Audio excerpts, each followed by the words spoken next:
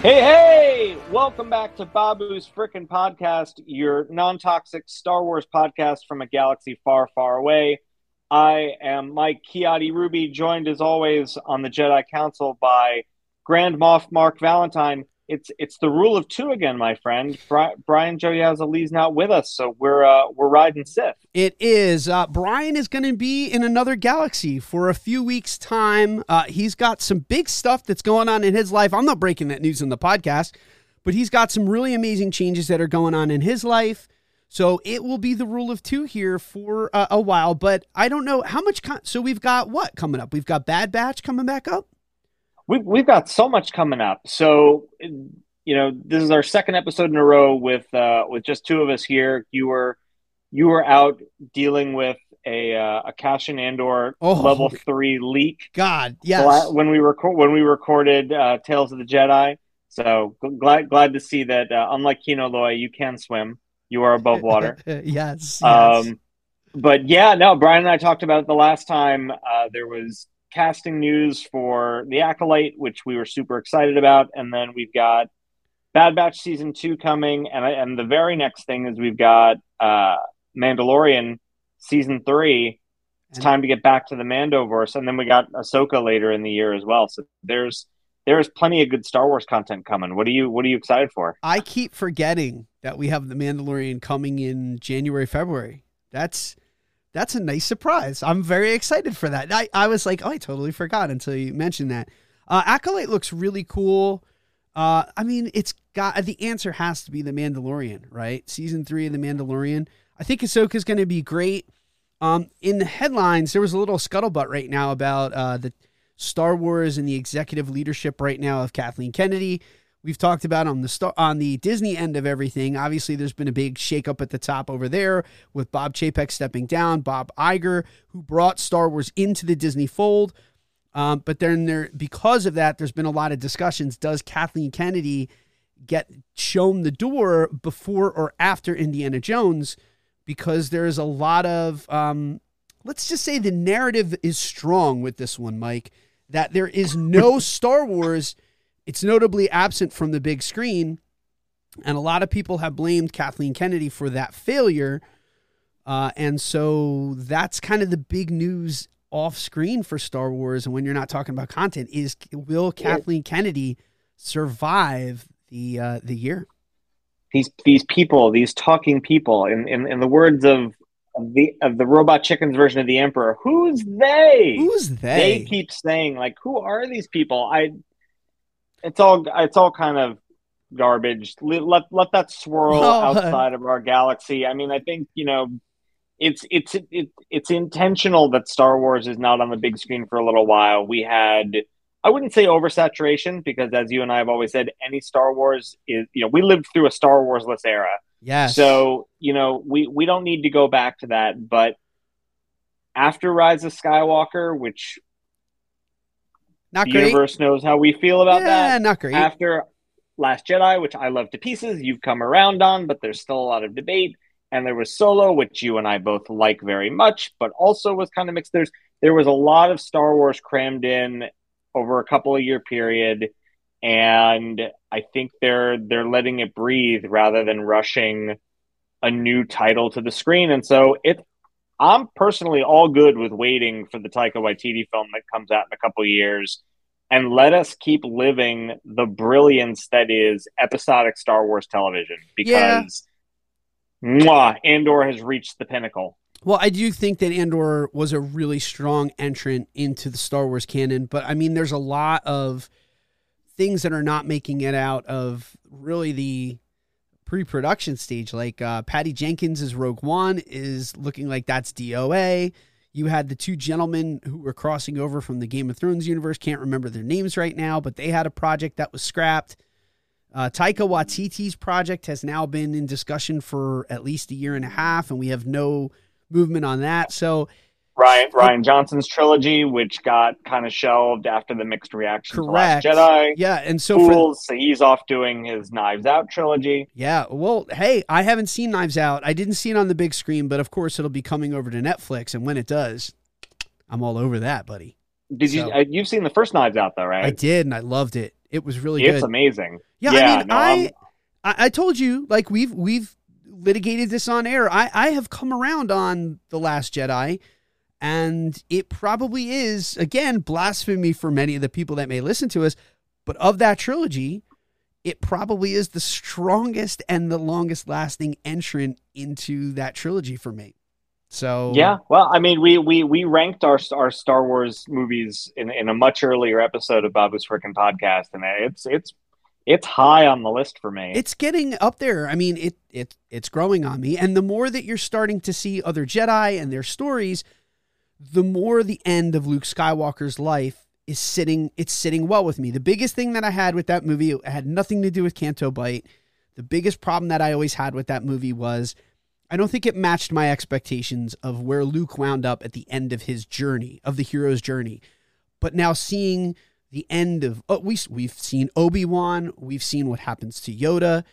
It's starting to make a lot more sense, and it sits well.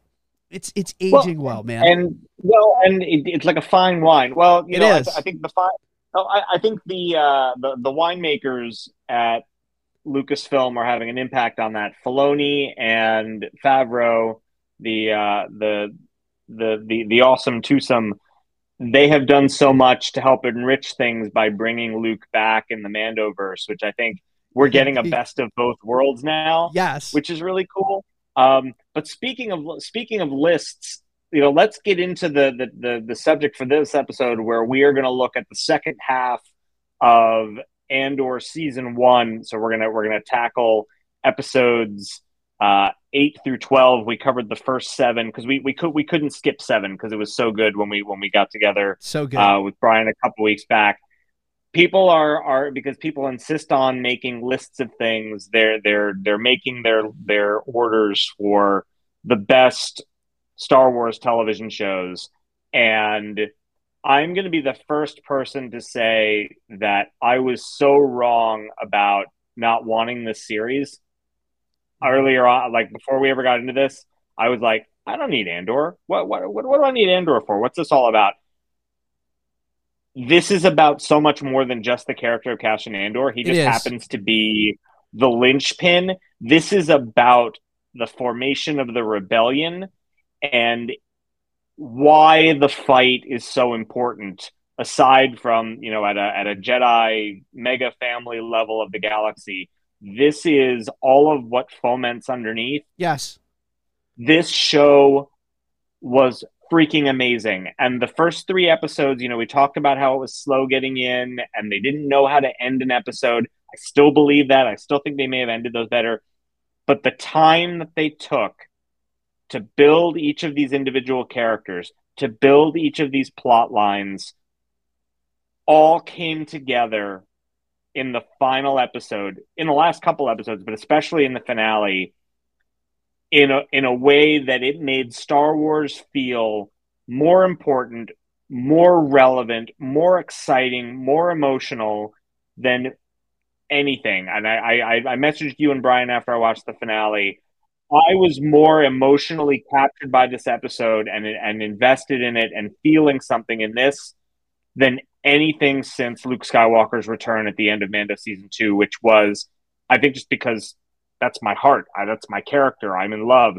This was something entirely original that captured my imagination and brought me in a way that nothing has been able to do in Star Wars in a very long time. Yeah, this is the why we fight for the rebellion. So you nailed it. Yeah, projects like Andor, projects like Rogue One, it grounds the struggle on a ground level. So, I mean, and the Skywalker saga is amazing. I mean, you cannot have Star Wars without lightsabers.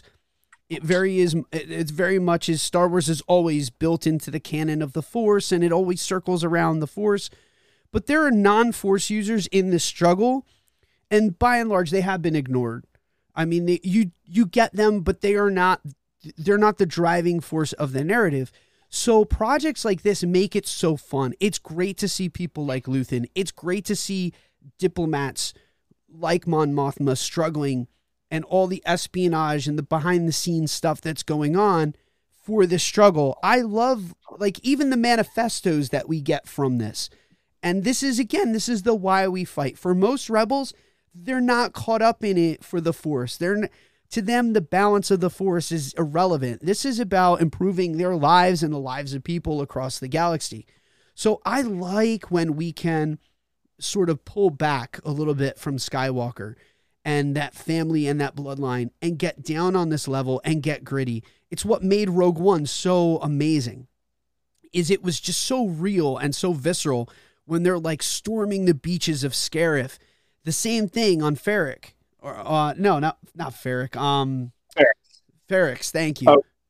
It's really cool to see those ordinary people organize that street fight in the last episode. Like, it was, I was enraptured with every detail of that. Like, even the guy standing in the bell tower ringing the signal to get like the troops to muster, and they send the guy up to get him. Pulling a Han Solo on Life Day. Yeah, but wasn't that just one of like the most satisfying moments of any Star Wars series? Oh my God, yeah, when he kicks the stormtrooper out of the bell tower. I channeled Chappelle's show. It's like, take one more step and I'm kicking this dude out the window. That's well, it was just highly satisfying to see that guy get yeeted right out of the tower. But it is... They nailed the stakes. I mean, the thing that we talked about from the beginning of this series was, how do we get stakes when we know that the title character is going to continue to survive all the way through to the end, because we know where he's going to get to. I cared as much about each individual nameless character on Ferrix that took a blaster shot from a stormtrooper as I did of any named character in some of these other movies, if not more so, which just blew me away that I cared more about these innocent people who were standing up for themselves because of how they built this story. I cared more about them than, honestly, some of the named characters in Rise of Skywalker. Well, when the storytelling is great and the character development is great, and what I loved about this series was, and I understand it's not for everybody. Some people are like, man, it was a little way too slow for me. But they made a conscious decision to really write these characters well and to take their time with character development. When you care about the characters, you're going to have stakes, because we don't know if some of these people we're just assuming that by the time of the Battle of Yavin that they're gone. They may not be gone. They just might not have played a bigger role in the narrative for the Skywalker saga. But like the Rise of Skywalker, I know you're not a fan of it. The great thing about the Rise of Skywalker is it also lends us the concept of, you don't know, like the Ghost could just show up in the Armada at the end. Just because we haven't seen some of those heroes, and like maybe Hera Syndulla wasn't a big part of the narrative at that point. Maybe she was on a separate mission. But where the Rise of Skywalker excels is giving us the idea that they may have still been around, but it's a big galaxy. They might have been fighting somewhere else. So to that end, unless we see them die on screen, there's a good chance that they are off doing something important. And so there are stakes. Yeah, the only characters in this entire series, and some of them got introduced without us expecting them, the only characters that we saw in Andor who we know absolutely have to survive, at least as far as Rogue One, are Mon Mothma, Cassian Andor, and thank heavens we met Melshi. We got Melshi, who also fights on the beach of Scarif, and we found out turned to join the rebellion at the same point that Cassian did, because they were both prisoners on Narkina 5. But of the people that we've seen in this series, there's only a few that we know their fate. We know that Melshi's going to die on the beaches of Scarif. We know that Cassian... Oh, and I'm sorry. Yeah, and I'm sorry. We also know what's going to happen with... We know that Saul Gerrera... Saul Gerrera, thank you. I'm seeing his face, and I'm like, Forrest Whitaker. No, his name's Saul Gerrera. I was just going to say, we know that Saul Gerrera is going to die as well in Jedha. So there's a few characters of this that we know their untimely demise. We know what's going to happen to them. But by and large, this ensemble cast, their story is unwritten. We can assume that Axis or Luthen is going to be killed, but that does not have to be guaranteed. Bix doesn't have to die. Like, this show has introduced us to characters to care about, but also their fate is not predetermined. So I love where this story is going. There's tons of stakes for everyone that's not named Cassian Andor. We know where Cassian's going to end up, but it's also great to see his development in the rebellion. And I'm loving the parallels between he and Jyn. That like even the holograms, where it took the holograms, we got the hologram from her father, from Galen, right before Jedha gets destroyed. And then you get the same hologram from his mother, from Marva, that those messages, the last time they really see both of their parents, are in holograms. And those are the messages that kind of launch them into like full blown, hey, I'm a rebel now. I'm loving the parallels and even the beach stuff that we're seeing. It's great. Listen, it's a beautiful series. It's a beautiful series. It's Star Wars for adults. We've been clamoring for a more adult story for how long now, and we finally got it. So people better shut their mouths and stop complaining, because it's the best Star Wars I think we've gotten. And hot take, man. You ready for this one? Well, we don't have Brian's sound effect, so we're gonna we're gonna go for the hot take, but it's gonna be without SFX. It's better than Mando.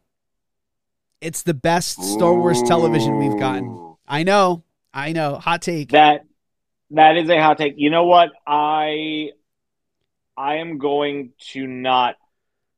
I'm not. You don't have to join me. Yeah, you don't have to. No. well, here's the thing. Well, I think they're two very different types of series. You're right. They are. And I think that, I think on the one hand, there are things about it that are quote unquote better. I think that the storytelling and the way that it is bolted together and the level of depth and character development and intrigue, like there's stuff that's there that just goes so much deeper, that's so much more interesting, and where I will agree. It's also meant to be a longer form story. It's less, it's less moment based. So much of what is taking place in Mando is old school cowboy Western episodic television, where you're looking for like, what's the big thing that happens at that episode? Yeah, this wasn't episodic. No. And this isn't doing fan service. I think one of the things that we've loved about Mando is that Mando has been both breaking new ground as well as doing fan service.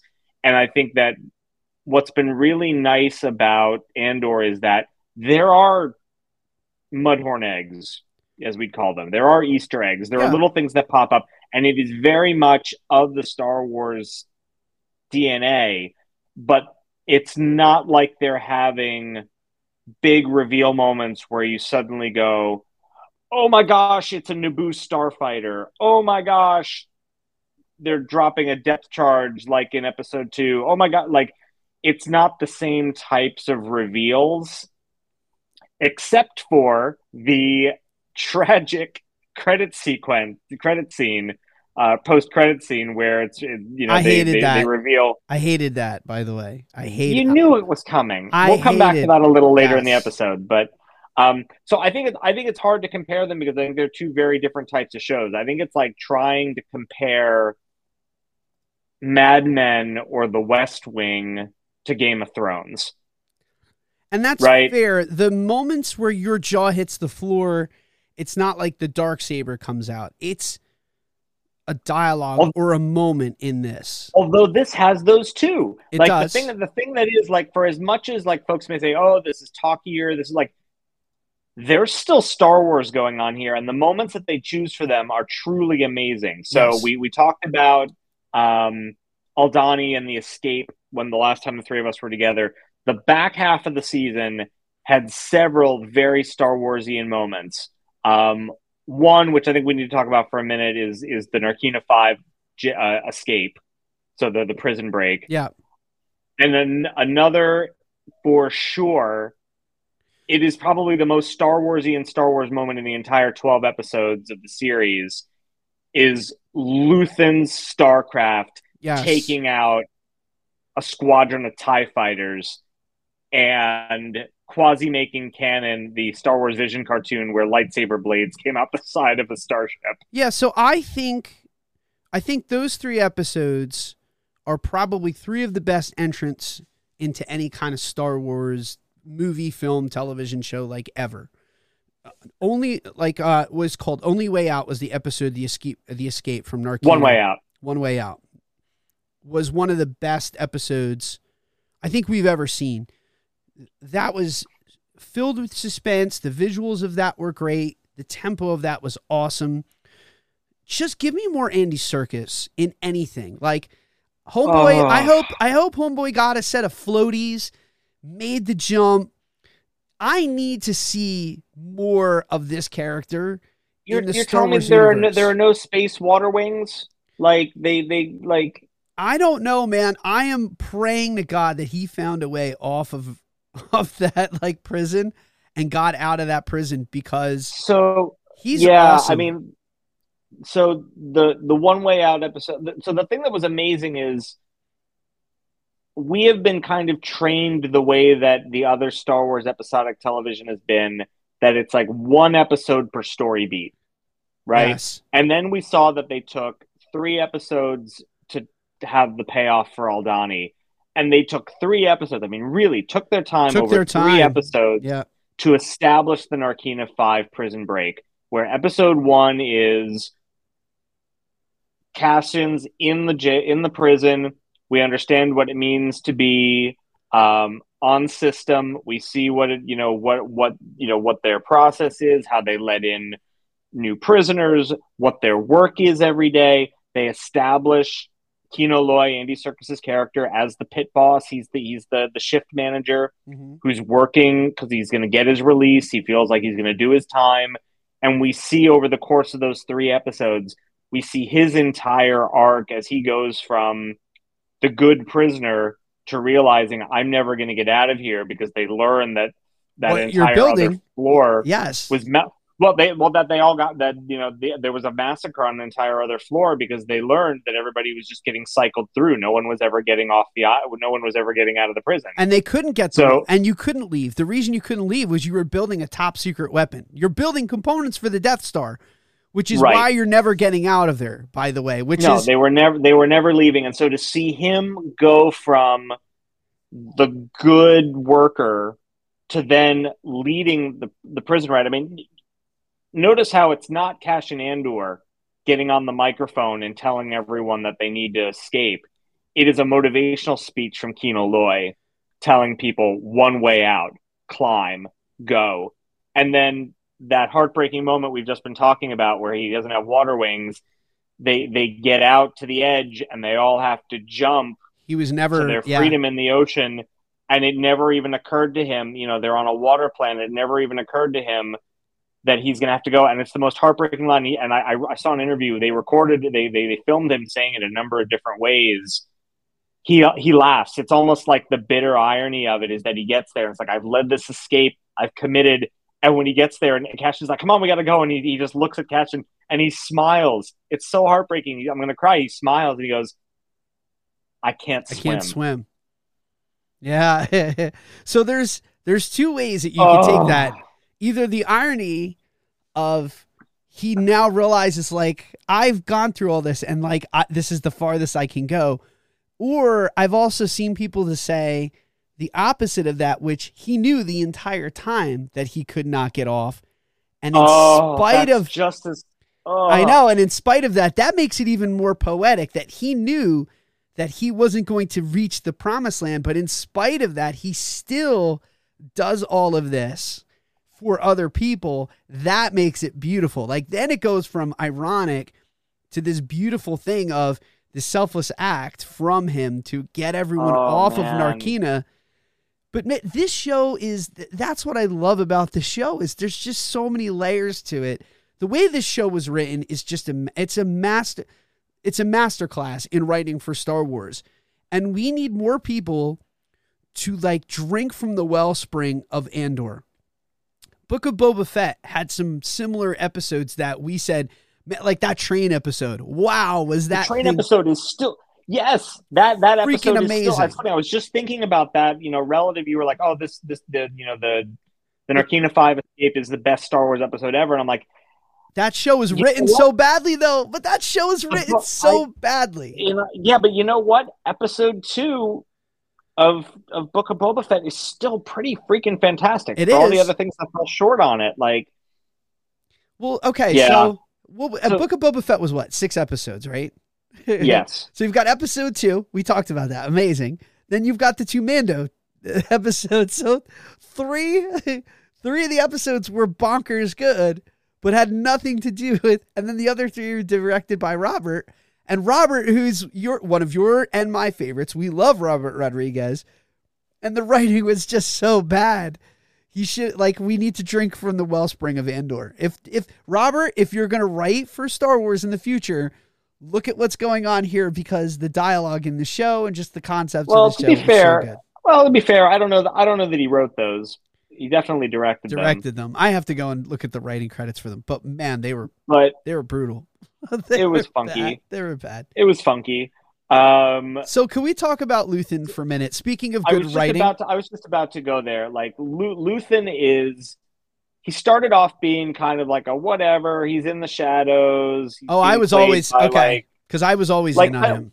Well, I mean, I always liked him, and we talked last time about how he wigs up and he's suddenly two different people, and he's really interesting. But the back half of this series has made him one of my favorite characters. And it's really interesting in that he is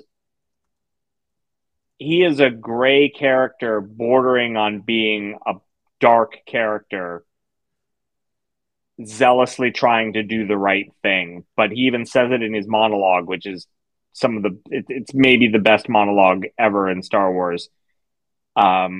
He has to use his enemy's weapons in order to defeat them, which means he needs to basically embrace the dark side to get there. He is such a nuanced character. We have no idea why he's doing what he's doing, but he is, as much as Cassian Andor is the spark that lights the flame of the rebellion. He's the inciting incident that starts bringing it all together.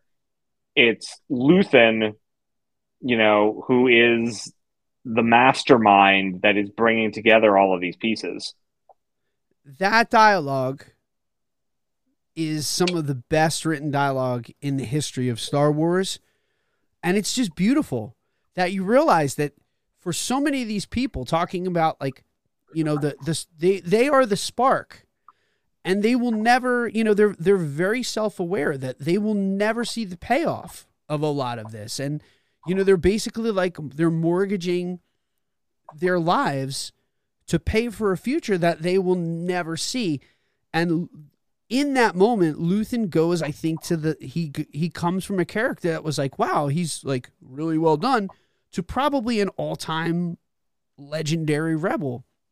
Because in that moment, you understand, again, we talked about this earlier, the sacrifice that a lot of these very ordinary people that they gave for the betterment of the galaxy. And Luthen appears to be just the same thing as Mon Mothma, someone who was very well-to-do, someone who had a very affluent life, someone who could have looked the other way and could have said, listen, I'm going to do well under the Empire. I have the right sort of DNA that I'm going to do okay under this new system. And I am really sorry for all of the struggles that the rest of y'all are going through, but I'm going to keep my head down, and I'm just going to keep on keeping on, and I'm going to be all right. I'll make it through the other end.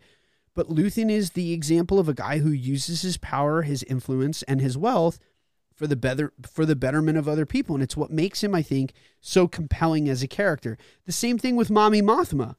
She is amazing in this show, and you realize why she is just so wholly qualified to become this central figure later on in Star Wars canon. Well, talk about mortgaging your future. She mortgaged her daughter. She mortgages everything. I mean, that is, her arc in this season about, it goes from, I'm funneling money into something, and she doesn't fully understand what it is. After Aldhani, she realizes, oh my gosh, I'm funding violence.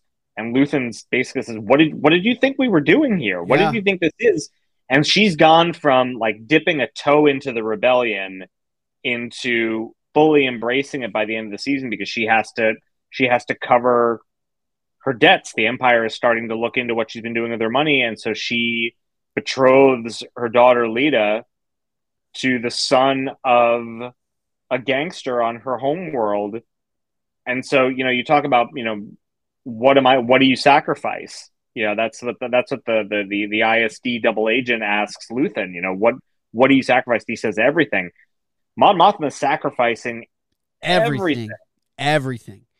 And there's a lot of other elements of this that you realize, like a lot of these guys also have to make some really tough decisions and compromise their ethics and their morals. Like Luthen straight up, like he allows, what was it, like 20 guys to get massacred. And he's like, yep, hey, I'm really sorry, but like that raid has got to fail. They have to get killed. He knows. Anton Krieger's the sacrificial lamb, and he is a fat lamb. Yeah. Like we've got to sacrifice these guys. It all happens off of camera, but you come to realize, and again, this is what gives lines in Rogue One. This film augments Rogue One when Cassian says right before they launch the mission to Scarif, like many of us have done so many things that we're not proud of in service of this fight, of this rebellion. And you realize that like while the rebels were always painted as these, well-to-do, like squeaky clean good doers, they're not. Their hands are dirty. Like they're compromised. They have done a lot of bad and shady stuff for the greater good, so to speak, but no one's clean in this fight. And no, suddenly you realize, like, I think we all saw how dirty Cassian Andor's hands were, because that moment right at the beginning of Rogue One where he caps his colleague to escape the stormtroopers, that we suddenly think, oh, well, he's awful, right? He's dirty-handed, but everybody else is clean. But you're right. We're now seeing the dirt under everybody's fingernails. Like Mon Mothma, like the squeaky clean, wears white robes. Mother of the New Republic, literally gave her daughter away to birth the New Republic. They all have dirty hands in doing all of this. You're so right. In The Last Jedi, Benicio del Toro's character, when they peel it back and he's like, you sell weapons to the Empire or to the First Order. He's like, yeah, and I sell weapons to these guys. It makes you realize there's a whole lot of gray in the Star Wars universe. And we were kind of trained to think in terms of like Jedi versus Sith, but there's a lot of gray. It's not all either really good or really bad. There's a lot of people that live in both of these worlds. And let's stay on that line for a second. Sure. We did an entire episode on conspiracy theories. We love our conspiracy theories. There is an actual solid conspiracy theory that Luthen is a Jedi. So I don't doubt that. I mean, he has a Kyber crystal. It would be very interesting. And I did this. I actually did this. I'm outing myself here. I had to go into Rogue One and look, because I know that the other person who wears a Kyber crystal is Jyn Erso. Hers is blue. It's cloudy blue, whereas Luthen's is clear, that there's no pigment to it. So I don't think it's the same. I don't think it's the same Kyber crystal. No, it's because her dad works with Kyber. Yes. It's because Galen Erso is a Kyber expert building the Death Star. So that was my first thing, is I had to say, like, is that Jyn Erso's, or is that going to fall into the hands of Galen? Is this going to be passed on to Jyn? Because how crazy would that be that was Cassian once held that as collateral, and then later on it becomes the property of Jyn Erso. Right. It's not. I don't think it is. But then I turned to like that conspiracy theory of Luthen being someone who was once Force sensitive, and then of course had to forego all of the training, had to forego all of that stuff, because you can, like, this is not the time to be a Jedi. And we've seen in Obi-Wan why. That if you are a Jedi, or if you're Force sensitive, or at least discovered to be Force sensitive, you wind up on the radar of the Inquisitors, you wind up being hunted down and either converted or killed. So I love that. And I've seen that conspiracy theory. He's way too skillful, that I think he definitely has a connection to the Force, but I don't think he's connected to the living Force in any way whatsoever. I think if he were properly trained, he could do a little damage, but I don't think he's connected to the living Force currently. But he could be. I mean, Obi-Wan cut himself off, so it's a question of is he a former Jedi who's disconnected in order to hide? I don't think so. I think it was Screen Crush on YouTube that I saw this in. There was a really good video that broke it down, and there are a couple of clues that are interesting. One is he has that wooden staff that he takes in with him when he goes to see Saw Gerrera, Yeah, I saw that. and It looks like there the are hilt of a rumors. Well, lightsaber. Mm-hmm. is that a lightsaber? He's obviously well learned. He's got his special spaceship. He's very confident. He's robed up. Well, his ship has double lightsabers on it. It's got a technology. His ship has the double blades.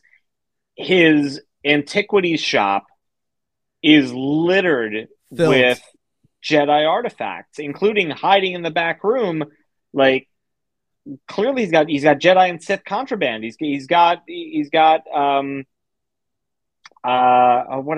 Why is my brain not putting the words together? I don't know what they hold, not the kyber crystals, although he wears the kyber crystals because that was another egg. Thank you. He's got Jedi holocrons in his back room.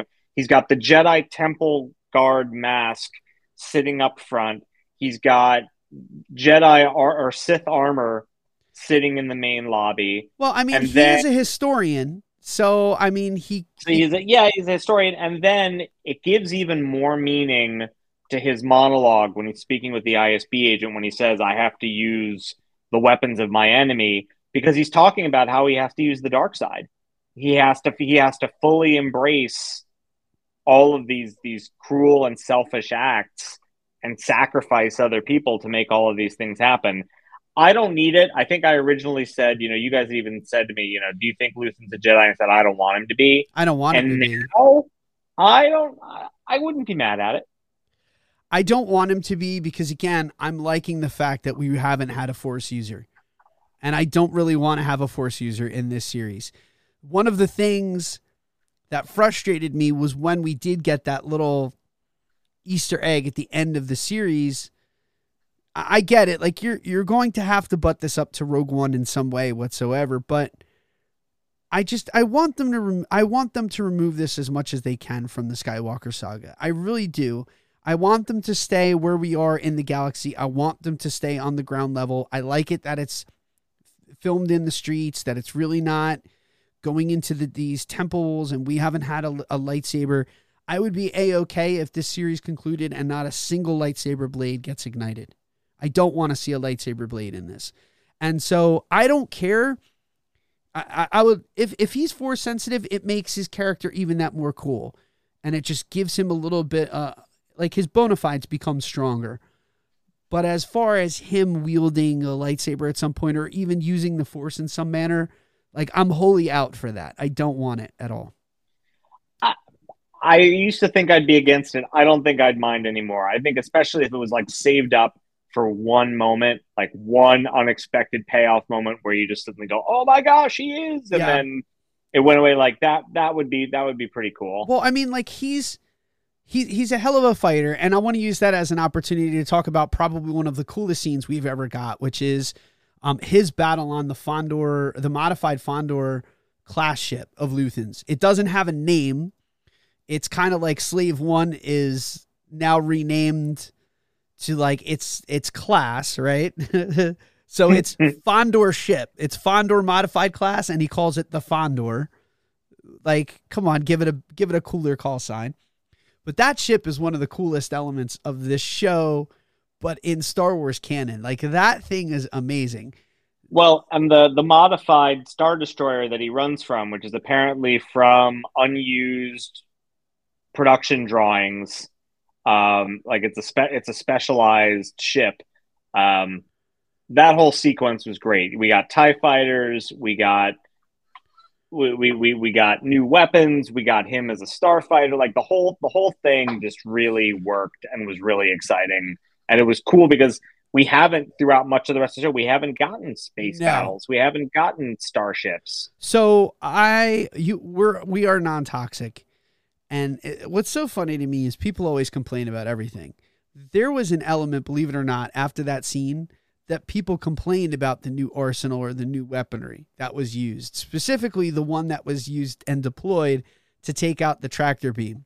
That they're like, how many Star Wars projects have we had? How many times have we seen a tractor beam in use?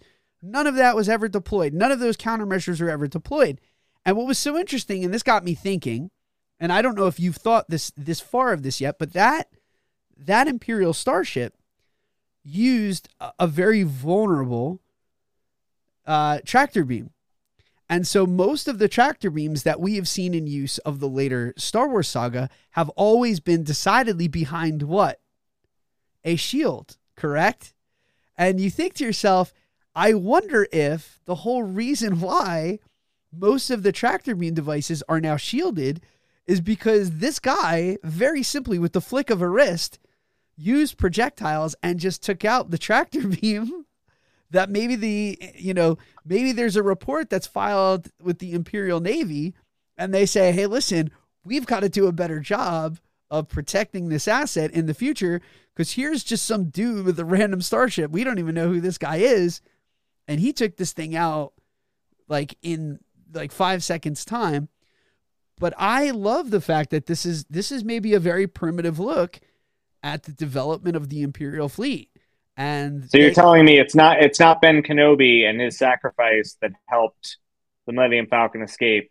It was administrative paperwork following an incident involving Luthen Rail. Well, I mean, but you think of that mission though. It now makes that mission all the more cool to me because instead of them being able to deploy just some like simple countermeasure to escape the tractor beam on the Death Star, they have to go in and they have to dismantle it from the inside. They have to cut the power source because it's not an easy system to just kind of like circumvent. Luthen just basically deploys these countermeasures and like eviscerates the satellite dish that's being used. And not every ship has countermeasures. I mean, I enjoy that you have taken it. I go to the nth degree with some levels deep. Yeah, that's some deep in the Jedi tomes. Like that's the sacred Jedi text. But isn't that what this has always been about for us? Absolutely. Are those moments? That's deep. Where do you put that scene on turn? Okay, because I know where you're at. Like, let me get inside the head of Michael Ruby for a second. Return of the Jedi, #1, space battle wise.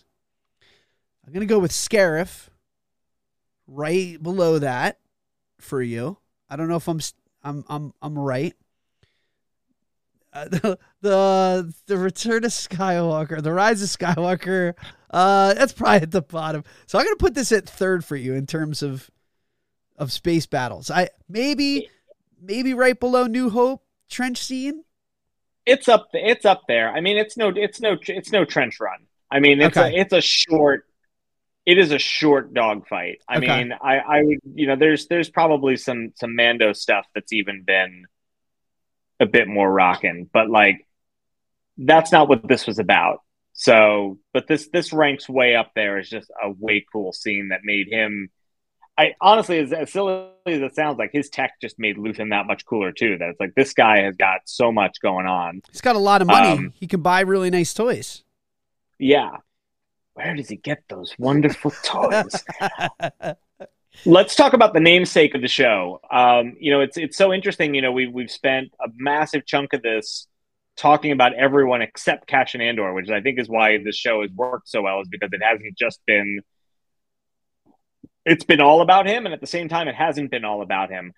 His turn to the rebellion is really interesting to see. Like, how he goes from being selfish to being selfless and committing to the cause. And interesting how it's his time in prison on Narkina 5 and reading the manifesto from Nemik and really starting to understand what these people are doing. And then his mother Marva as well,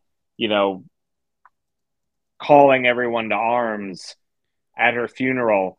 He takes it on where it's literally the last thing in the show is where, he puts himself in front of Luthen and leaves his weapon on the counter and says to Luthen, kill me or take me in. Yeah. Like he is making the ultimate sacrifice to the cause. He's saying, I am all in to do this. Make me your instrument or leave me behind, but there's no in between anymore. Whereas at the beginning of the show, it was, I'm all about finding my sister, who he's never going to find. And I know some people have been complaining that that was a dead end plot point, but I don't think it really matters. I think it just was kind of, she's not, I don't think that's going to matter in the long run. But it starts about him being all about, I have to get money, I have to get me and Marva out of here. Like he's just very myopic, not recognizing the ramifications of his actions because they led to all those things happening to Bix, all these things happening to his friends. To at the end, he is so selfless in that I have to take this down. Yeah. Again, I went down another rabbit hole here.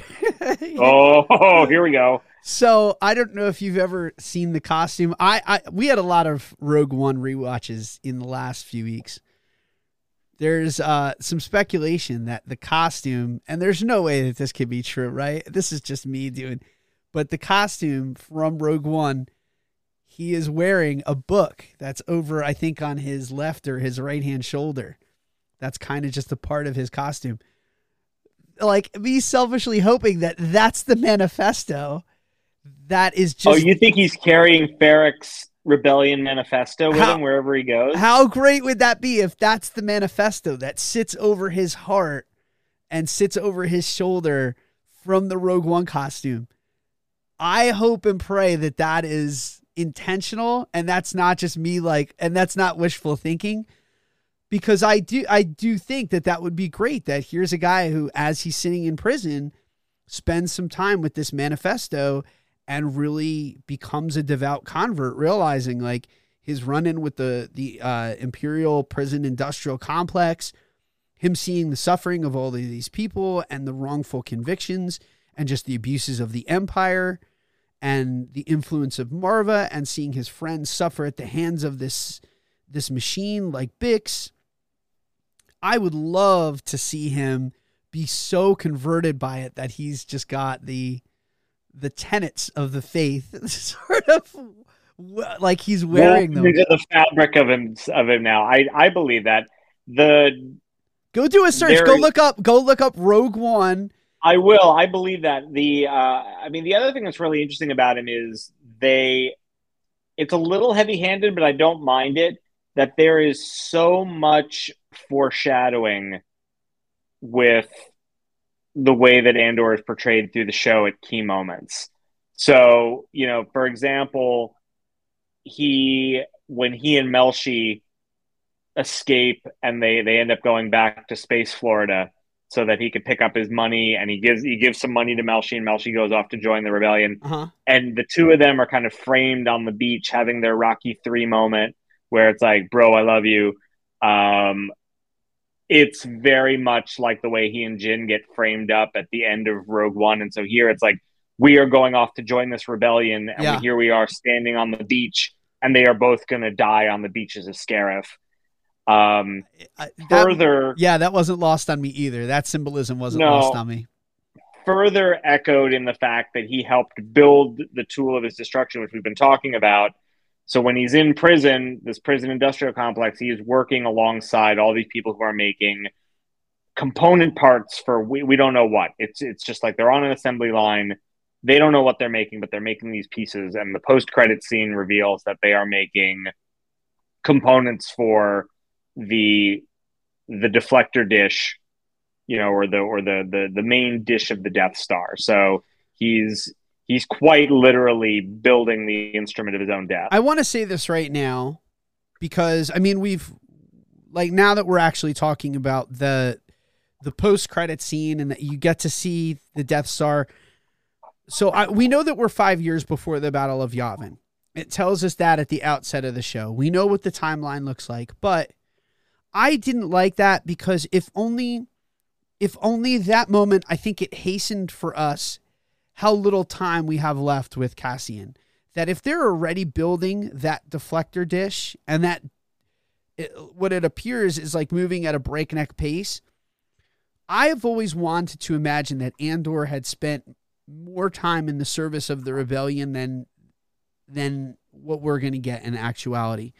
So that imagery for me makes me realize how little time we have left in the life of Cassian Andor. We don't know how long he was in Narkina. We don't know how much time has elapsed. I'm assuming it's a few months and not. It's not long. By the time he gets out, Deidre is still hot on his trail. Luthen and Mon Mothma haven't gotten that far. I mean, it's obvious that he's been there for several cycles, but it's not. Not so long that no. I mean, and they're talking about what the timeline is going to be going forward. So, it makes sense. They're in the last. If this is 5 years before Battle of Yavin, so he's got a solid 3.5 years. It's not much, but serving in the this is going to fit that. Well, that escalated quickly, kind of. Well, but that's what it is for the entire rebellion, right? Correct. I mean, there's Yes. been and it's quick escalation on both sides, right? So there's been 20 years between Revenge of the Sith and New Hope. And in that time, we've seen that the Empire becomes more and more oppressive, but it's really only in these last 5 years where they start cracking down. He dissolves the Senate.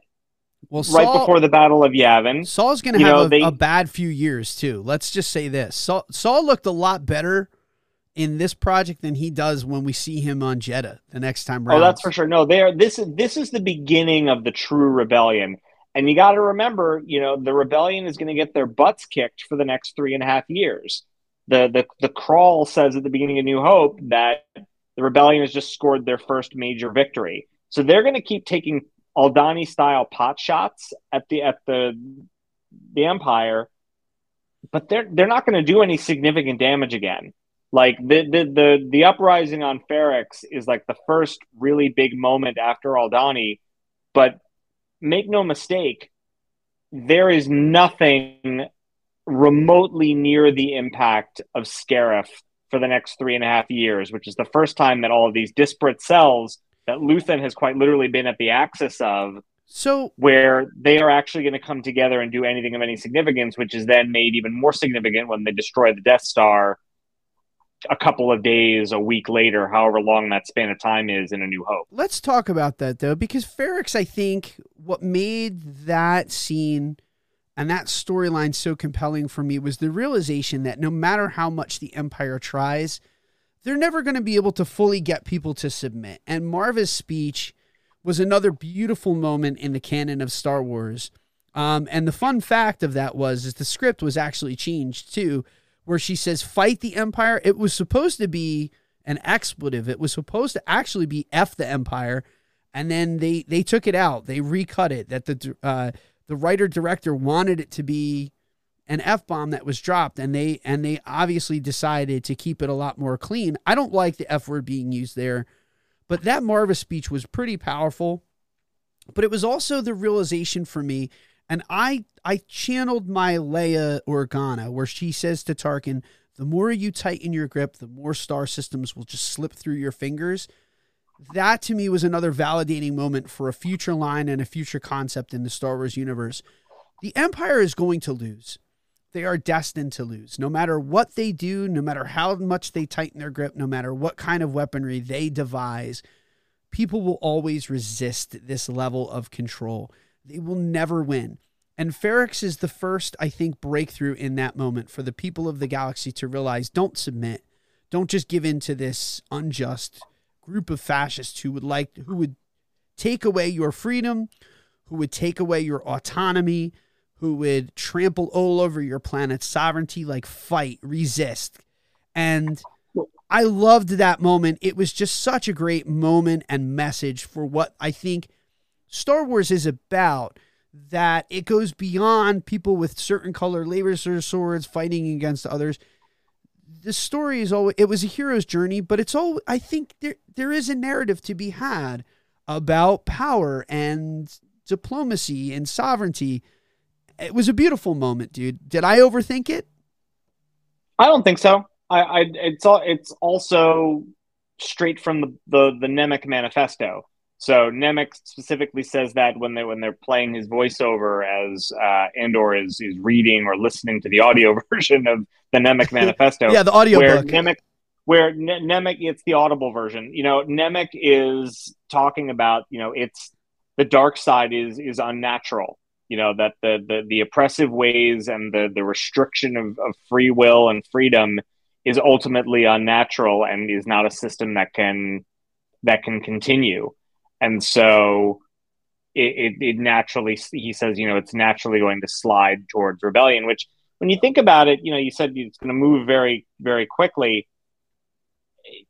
It's actually probably less believable that it moves that quickly when you look at, human society. There are plenty of repressive governments on the planet that, go on for years and years and years before there's any significant uprising and any way to escape. So if they're able to mobilize an entire galaxy in 3.5 years, like that's a pretty efficient and effective rebellion. I mean, think about if we equate the rebels to the to the U.S. and the original colonies being able to bring the 13 colonies together to mobilize, like But you that can, that as well took a long time. yeah, but you can also see in Rogue One what's so great about the Battle of Scarif is, I mean, that was an ad hoc invasion. There was nothing planned about that. And like Mommy Mothma did not want that to take place. She was like, no, Scarif is not where we're going to we're not going to draw the line at Scarif. Like that's not going to be where it is. And then those guys launch that wayward mission. Well, and you have you have the contingency within that group that are like, we're going, like, I'm on my way. Like Admiral Radif is like, I'm on my way.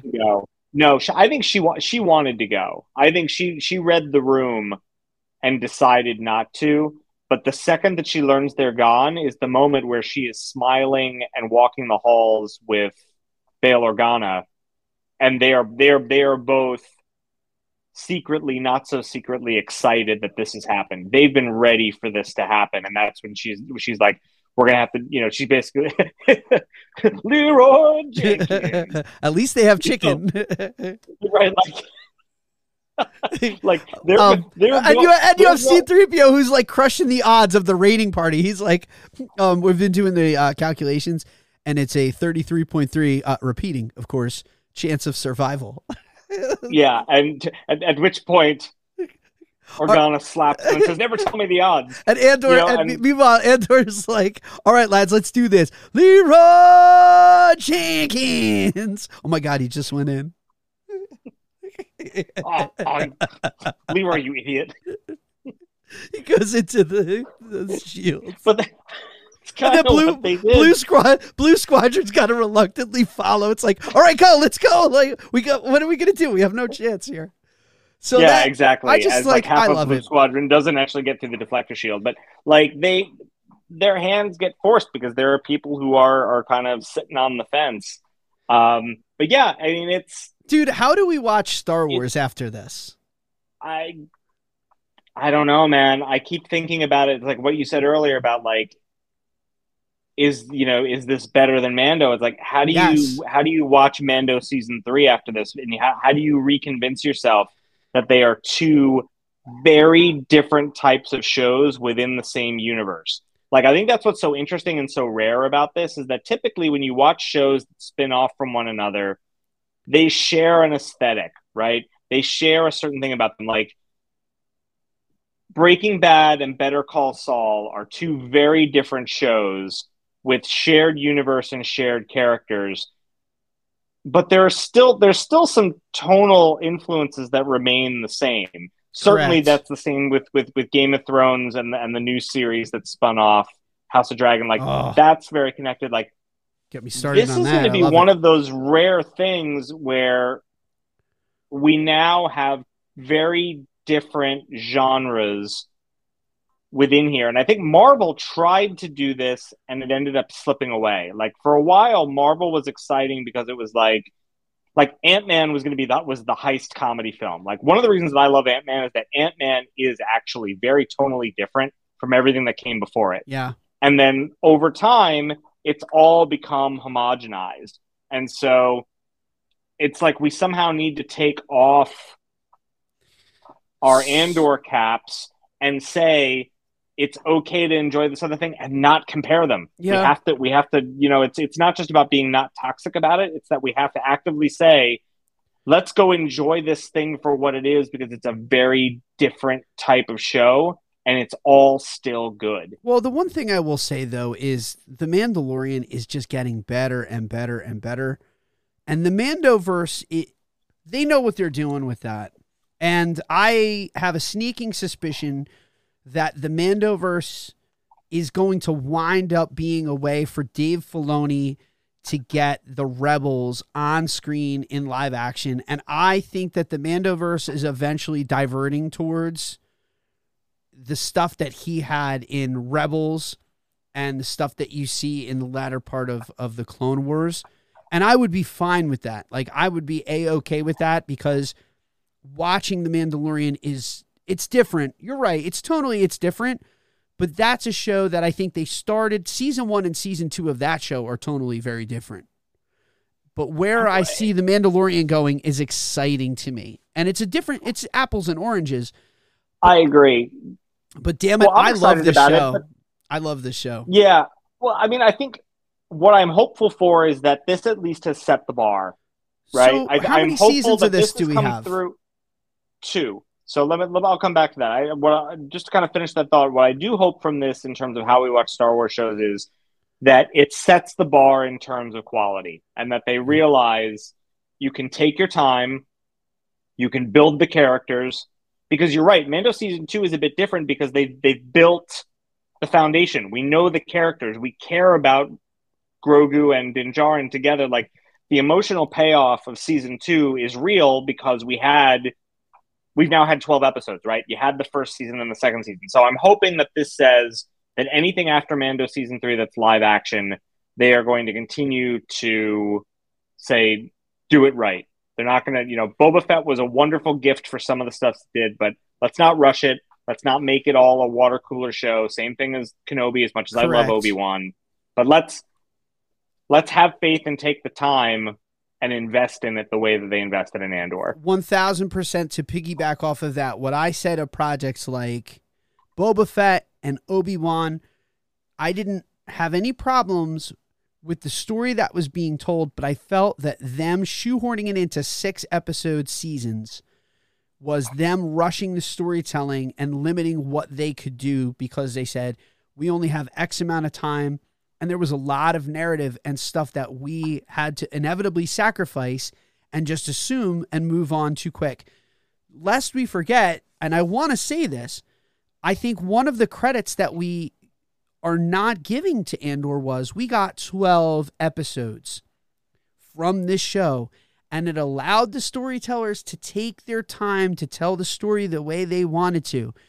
Mr. Iger, Miss Kennedy, with all due respect, and I know nothing, and I'm a fan, I don't see what goes into producing all of this, but I can tell you 12 is better than 6, is greater than 6. And I think that this show shows you the merits of that. Now, that said, I'm not paying the bills to create 6 extra episodes of content. It's just the length of content, I think the number of episodes when you have to make all of that stuff and then cut it up.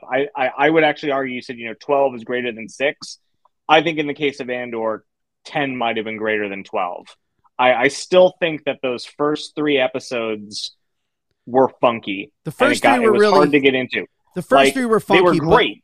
But they were great. And it did. And again, they should have just cut them together. Right? But they should have just done them together. And I think that it would have been smoother. Regardless, that first episode should have been an hour and a half long. So I think this is also a lesson in where do you spend your money? So to your point about, I don't know what, we don't know what it costs and how they're putting this thing together. I think what's really interesting in this is that they had more episodes in those other seasons, but they spent their money in different places. This show had more practical effects. It had more practical sets. And I love the volume. Don't get me wrong. I mean, I think the volume and the way that they've used it on The Mandalorian it's absolutely breathtaking and breakthrough and innovative.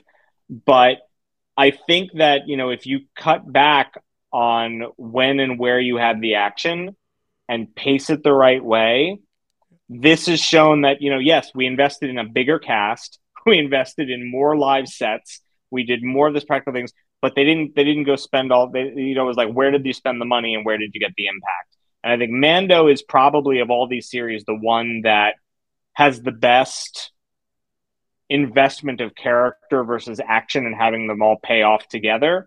Yeah. But this is where, I think they invested in story in select episodes of Boba Fett and select episodes of Kenobi, and it played off well.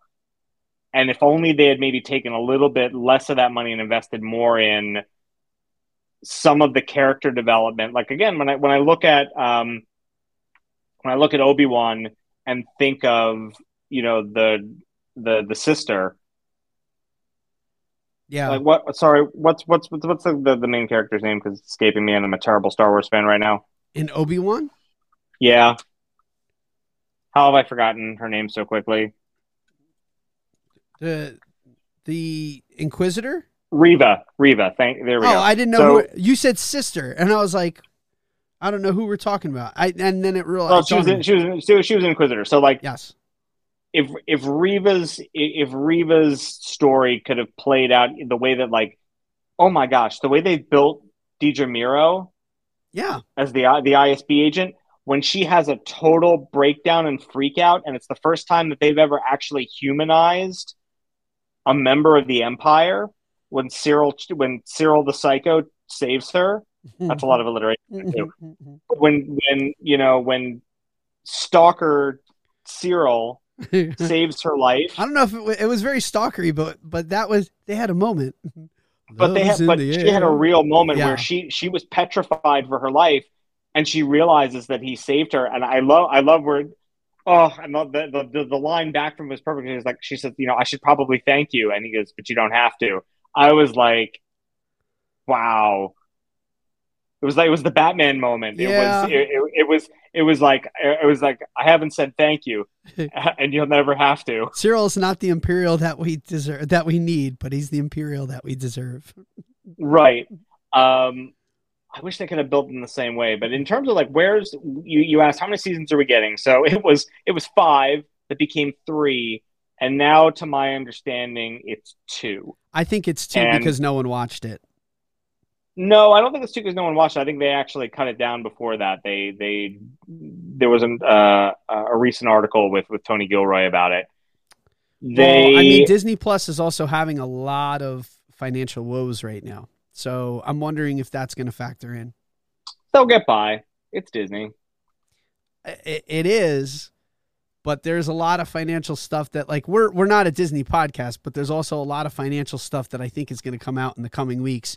Yeah, Disney's in a lot more creative of a hole than they're letting on right now. Yeah, but there's a great interview with Tony Gilroy about what's to come, and so there's going to be some, in the words of Poe Dameron, there's going to be some light speed skipping. They're going to be doing some jumping around in years in season 2. So I'm fine with that. I'm fine with the time jump for season 2. Yeah, we're gonna get a time jump between now and what's next in season 2, and then there are going to be multiple time jumps even within season 2 of Andor, so that it ultimately then leads up to they wanted to Scarif. They wanted to bookend with Rogue One. So it's ultimately going to bookend there. So we're going to get a big jump between now and wherever we end up. Hopefully we get a bunch of these characters back. Do you think we get Jyn Erso in this? I don't think so. I don't think so either. The whole point is she's off hiding with Galen and her mom, and then she ends up getting introduced into the fray, and who I do think we'll get, or I hope we get, and Brian's talked about this too, is that we really hope we get the introduction of K2, and that we actually see Andor meet K2SO. You have to get like that at some point. That's got to happen. Maybe we end up seeing the battle where Saw Gerrera ends up getting brutally injured. Maybe we see Melshi reunited with Andor. We've obviously got to see what happens to Luthen. Like, does Luthen survive this show? Does he? Because obviously we don't see him elsewhere. We've got to see the rise of Mon Mothma. Maybe we see some of the other leaders who are on Yavin in Rogue One and see some of them coming up through the ranks. Like there's the dude with the Flavor Saver beard, and there's the African American woman with the really great braids. Like they were all standing around the table arguing. Maybe we get a little bit of General Radis. Maybe we end up getting some cameos from the Rebels folks, because you've got the folks off on Lothal. Who knows? I mean, the way they're playing out Ahsoka, I doubt they'll bring her in, but she's there. She's helping to build the rebellion. Like I would like to see Bail Organa pop his, show his face for at least one scene somewhere. But this show has shown me that like, it's better to not even try making a play call on like what to expect, because there was no way you could have predicted Aldhani. There was no way you could have predicted Narkina 5. You might have predicted something kind of like the Ferrex Uprising. Yeah. But and they've got to pay off, the galaxy's greatest love story of Cyril and Deetra. Yes, so much more to talk about with season 2, man. I can't wait to podcast more about this. But this was fun. We're running on the longer side, man. So I know we are. Yeah, this is it. But that's what happens when you do long form storytelling. You get long form episodes of Babu's freaking podcast. It's very, very true. Stay tuned in the coming weeks. Brian, again, is off-world for a while, but we've got a lot of Star Wars that we have to talk about. Of course, the Bad Batch will be returning for season 2, along with a lot of other stuff, man. I just can't wait to talk more Star Wars. We do need to do a Rogue One episode, but I feel like that's one that we have to wait for Brian.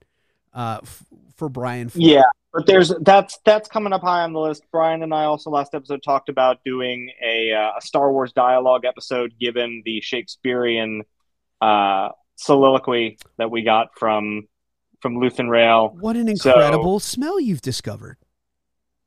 I like that idea.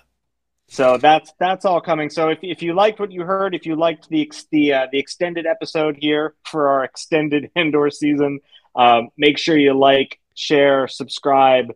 I repeat always the sharing is caring. And a belated happy Life Day to you, Mark. A belated happy Life Day to our audiences. We hope that you all enjoyed your tip yip and that you cleaned the stormtroopers off the lawn after dinner. If you don't know what I'm talking about, go back and listen to our Star Wars holiday episode from last year. And until next time, may the Force be with you. Always.